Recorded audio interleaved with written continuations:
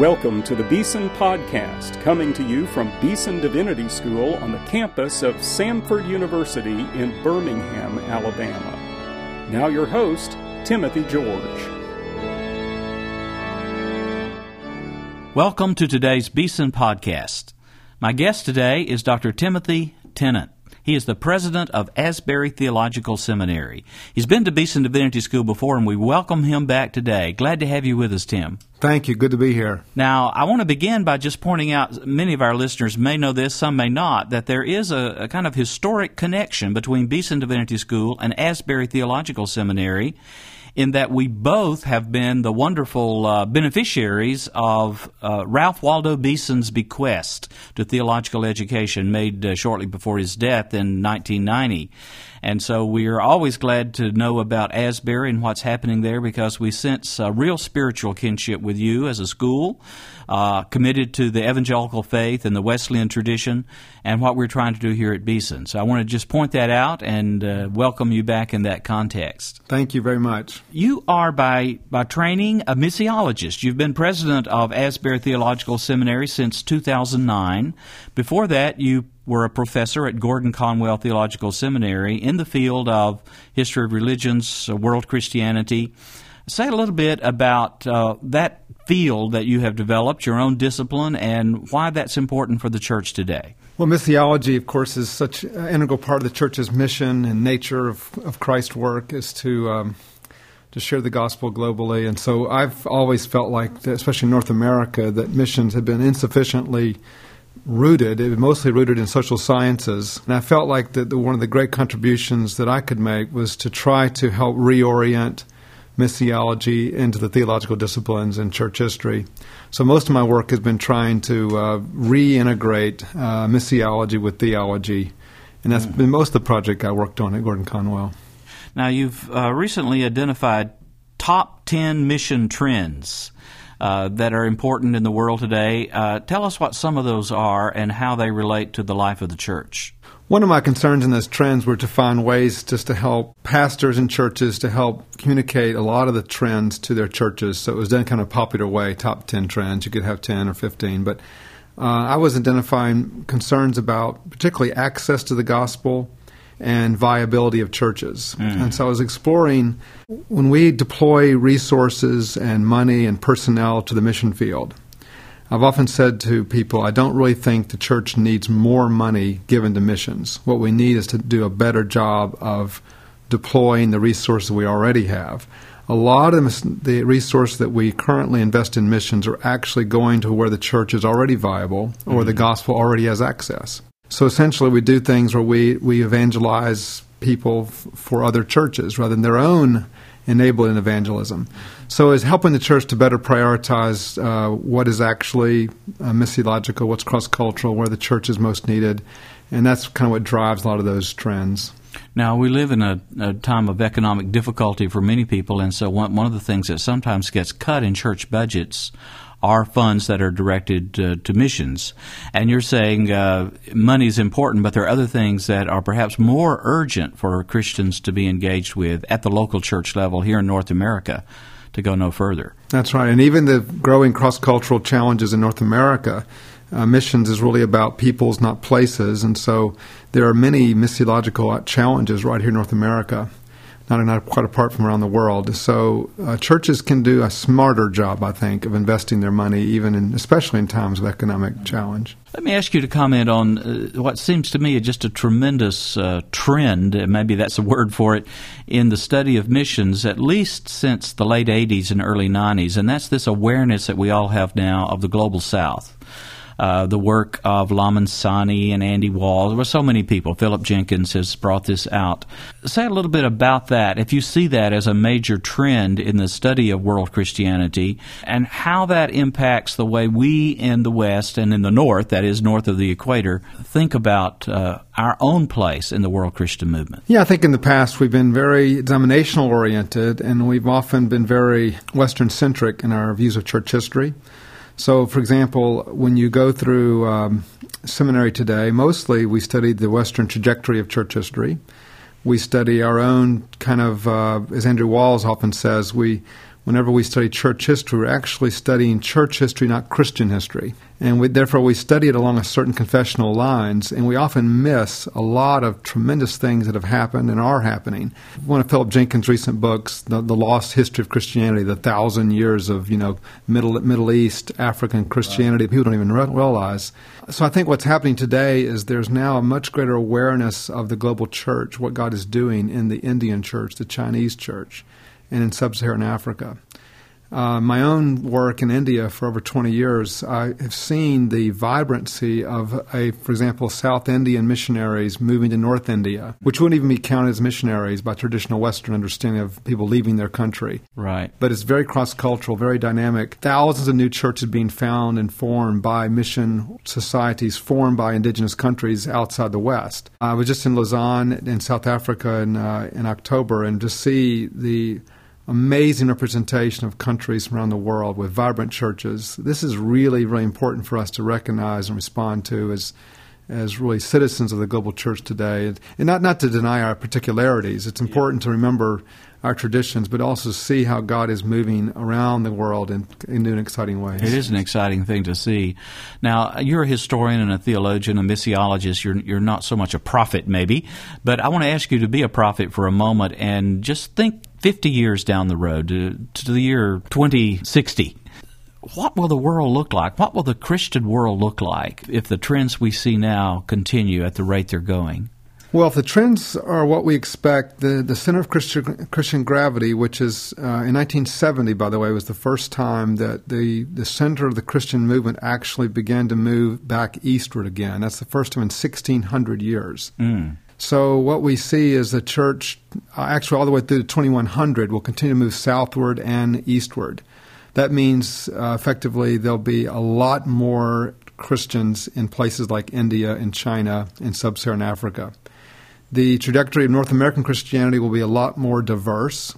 Christianity will still be vibrant. Even in 2060, the United States will still have more Christians than any country in the world. But the makeup of Christianity in North America will be dramatically different. So the African, the Korean churches in North America, the Chinese church in North America will be the dominant churches. I think the mega churches today will largely disappear, and what we'll see are mostly a lot more smaller churches or networks of smaller churches. So I think the church will be probably more church meeting points in North America, but probably a lot smaller per meeting point. So I think we're seeing a lot of changes in how people connect with each other. I think the denominational orientation that we currently enjoy will be largely displaced by non-Protestant, non-Roman Catholic, non-Eastern Orthodox movements. So this would be a fourth branch of Christianity which is emerging. Talk about that. Would this be, would you call these Pentecostal, charismatic? How would you describe this this emerging reality of the world Christian movement? Yeah, it's hard to put your finger on because we're not yet able to identify what is the kind of controlling center of these movements. But what we are seeing is that if you compare the growth rate or even decline of mainline churches, Roman Catholic, Orthodox, and so forth, what you actually see is that these indigenous churches are growing exponentially faster than any other movement. These are churches that have no connection to Rome, are not submitted to any patriarch in the East, and are not traceable back to any European protest movement. So they are actually a different kind of movement, and we'll see increasingly Western churches connecting to those. I mean, you see even here Anglican churches submitted to Rwandan bishops and all. Right. So this is kind of the wave of the future, I think. Yeah, well, there's some very encouraging things about that, but it's a little unsettling when you try to get your mind around it and think about how that's going to actually look a few decades from now. I want to pursue this line a little bit of asking you a theological question. I mean, one of the great gifts you bring to the study of missiology is your theological sensitivity and awareness that this is not just a phenomenological study, but it has to do with the heart of the Christian faith and how we present that, how we think about that. And that's the whole question of the uniqueness of Jesus Christ in a world of increasing pluralism. How do we present that message? Is John 14:6 really still true for Christians today, and will it be tomorrow? John 14:6 is still true for every generation. And as I tell our students, I say, we don't need to make the gospel relevant to culture. The gospel is eternally relevant. And therefore, the gospel remains the power of God unto salvation for all who believe. And the pluralistic trend is mostly about another form of postmodernity being ashamed of the gospel, linked, I think, as well with a lot of lack of confidence in biblical authority, confidence in even the church, life of the church. So I think the Christian movement has to re-articulate the power of the gospel and the uniqueness of Christ in our day. It's essential that we do that. And talk about this in the context of a generation that has to have the meta-narrative reconstructed for them. It's one thing to talk about truth to a culture that already has a category of truth, but that category itself is under demise, and therefore everything under the category of truth is under effect, not just the Christ's uniqueness. So I think new students today have to be prepared to go out and really reconstruct the whole canopy of truth. And what does it mean to believe that there are objective truths, that God has, in fact, revealed himself to us in his own act of grace? It seems to me what you've just said is certainly true in North America and in Europe, the western part of Europe. I wonder if it's as true in some of this emerging south of the equator global Christianity we've been talking about. I was at a conference in Seville, Spain several years ago. It brought together Christians from all over the world, and we were talking about what's the situation in the church today. And a lot of us from the West, including myself, were very concerned about postmodernism and all of the issues we struggle with. But the people from Africa were raising questions like, this is of no interest to us. We want to know, how do you cast out demons? Mm-hmm. What do you do with witchcraft? Right. Questions that just haven't been on our radar. So I'm wondering if that's part of the changing reality as we have to listen to different questions and think our way into how other Christians in the world are encountering the reality of God in ways that perhaps we've just become tone deaf to here in the West. I don't know what you think about that. No, I totally agree. That's the great thing with global Christianity is that every church has its weak spots, its blind spots, and we can learn so much vibrancy. I think our North American Christianity has been domesticated by its long sojourn with Christendom. And I think when I work in India, you experience new vibrancy. But I will say this, though I totally agree with that, I think we have to be reminded, though, that many of the seminaries in places like India and even in Africa have in fact been infected by Western European liberalism. Yeah. So there is a need to also pray for God to raise up really good, solid theological education. On the ground, grassroots evangelism, church planting, very, very vibrant. But when it comes to serious theological education, we need to build a global network of schools that really reinforce historic Christianity. And I know that Asbury Theological Seminary has a worldwide network of alums who are serving the cause of Christ on every continent on earth, as we do here at Beeson Divinity School, and that's a very important part of what we try to do here at Beeson through our Global Center. How do you do that in theological education? How do you make students who are at least mostly drawn from North America and Western countries experientially aware of the world Christian realities today? Well, what we're doing, we're actually asking all of our students to not graduate with the MDiv degree, at least, the MDiv degree, not graduate without a cross-cultural experience. So we're creating a network of opportunities, both cross-cultural in the U.S. as well as abroad. So students who graduate would, in fact, be exposed to global Christianity. They'd spend 6 weeks looking at a seminary in Africa or working in India. And I did this for 11 years at Gordon Conwell. We had hundreds of students every year who went out in what we called a overseas missions practicum. Very successful, and we're implementing a similar thing like that at Asbury. Mm-hmm. So I think students today have to be exposed to the global church in ways that wasn't necessary 50 years ago. And we follow a very similar kind of paradigm here at Beeson in what we call cross-cultural immersion experiences for our students. It's a requirement for all of our MDiv students.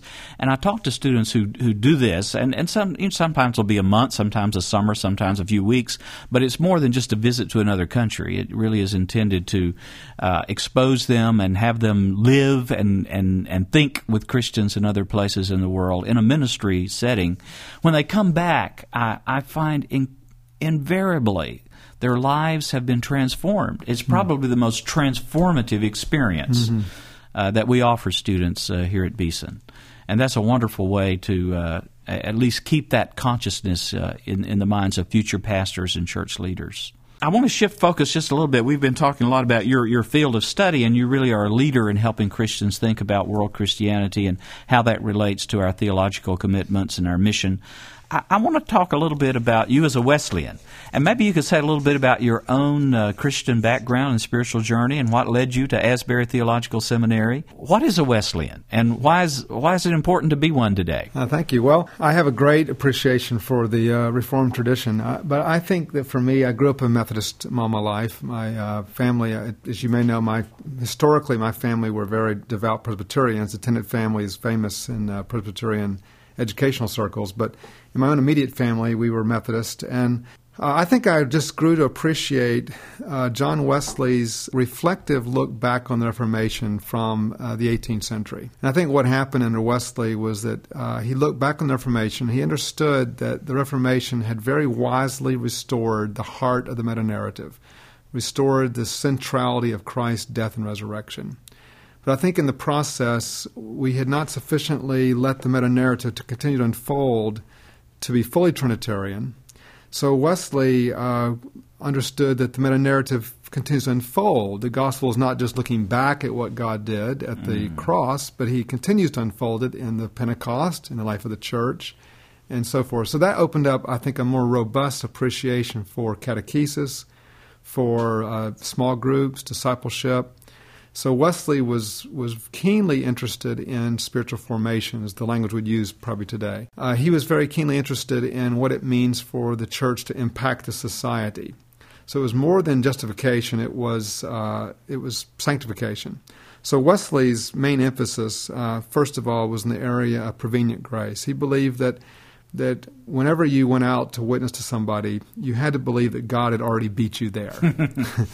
That God was preparing people. This is like, Preparatio Evangelica and Justin Martyr. This is that kind of preparation for the gospel. Wesley believed that he still believed in total depravity like Calvin, but he believed that God also acted preveniently to lift people out of their depravity so they could actually make true decisions for the gospel. And then he believed that he believed in a robust sanctification. He called it being made perfect in love or have a second blessing, a different language for it. But the idea would be to have a person experience a sanctifying work of God that would be comparable to your justifying work of God's grace in your life.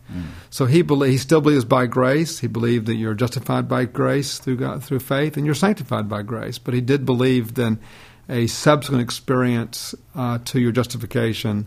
And that's a bit unique, I think. You see it a lot in Pentecostal circles today, of course, but it was very much part of the Wesleyan movement, was to emphasize that it wasn't enough just to be justified. One had to be also sanctified in order to best fulfill God's purpose in your life. It's sometimes said that the Methodist Church grew up over John Wesley's dead body because he actually never left in an official way the Church of England. I was always a priest in the Church of England.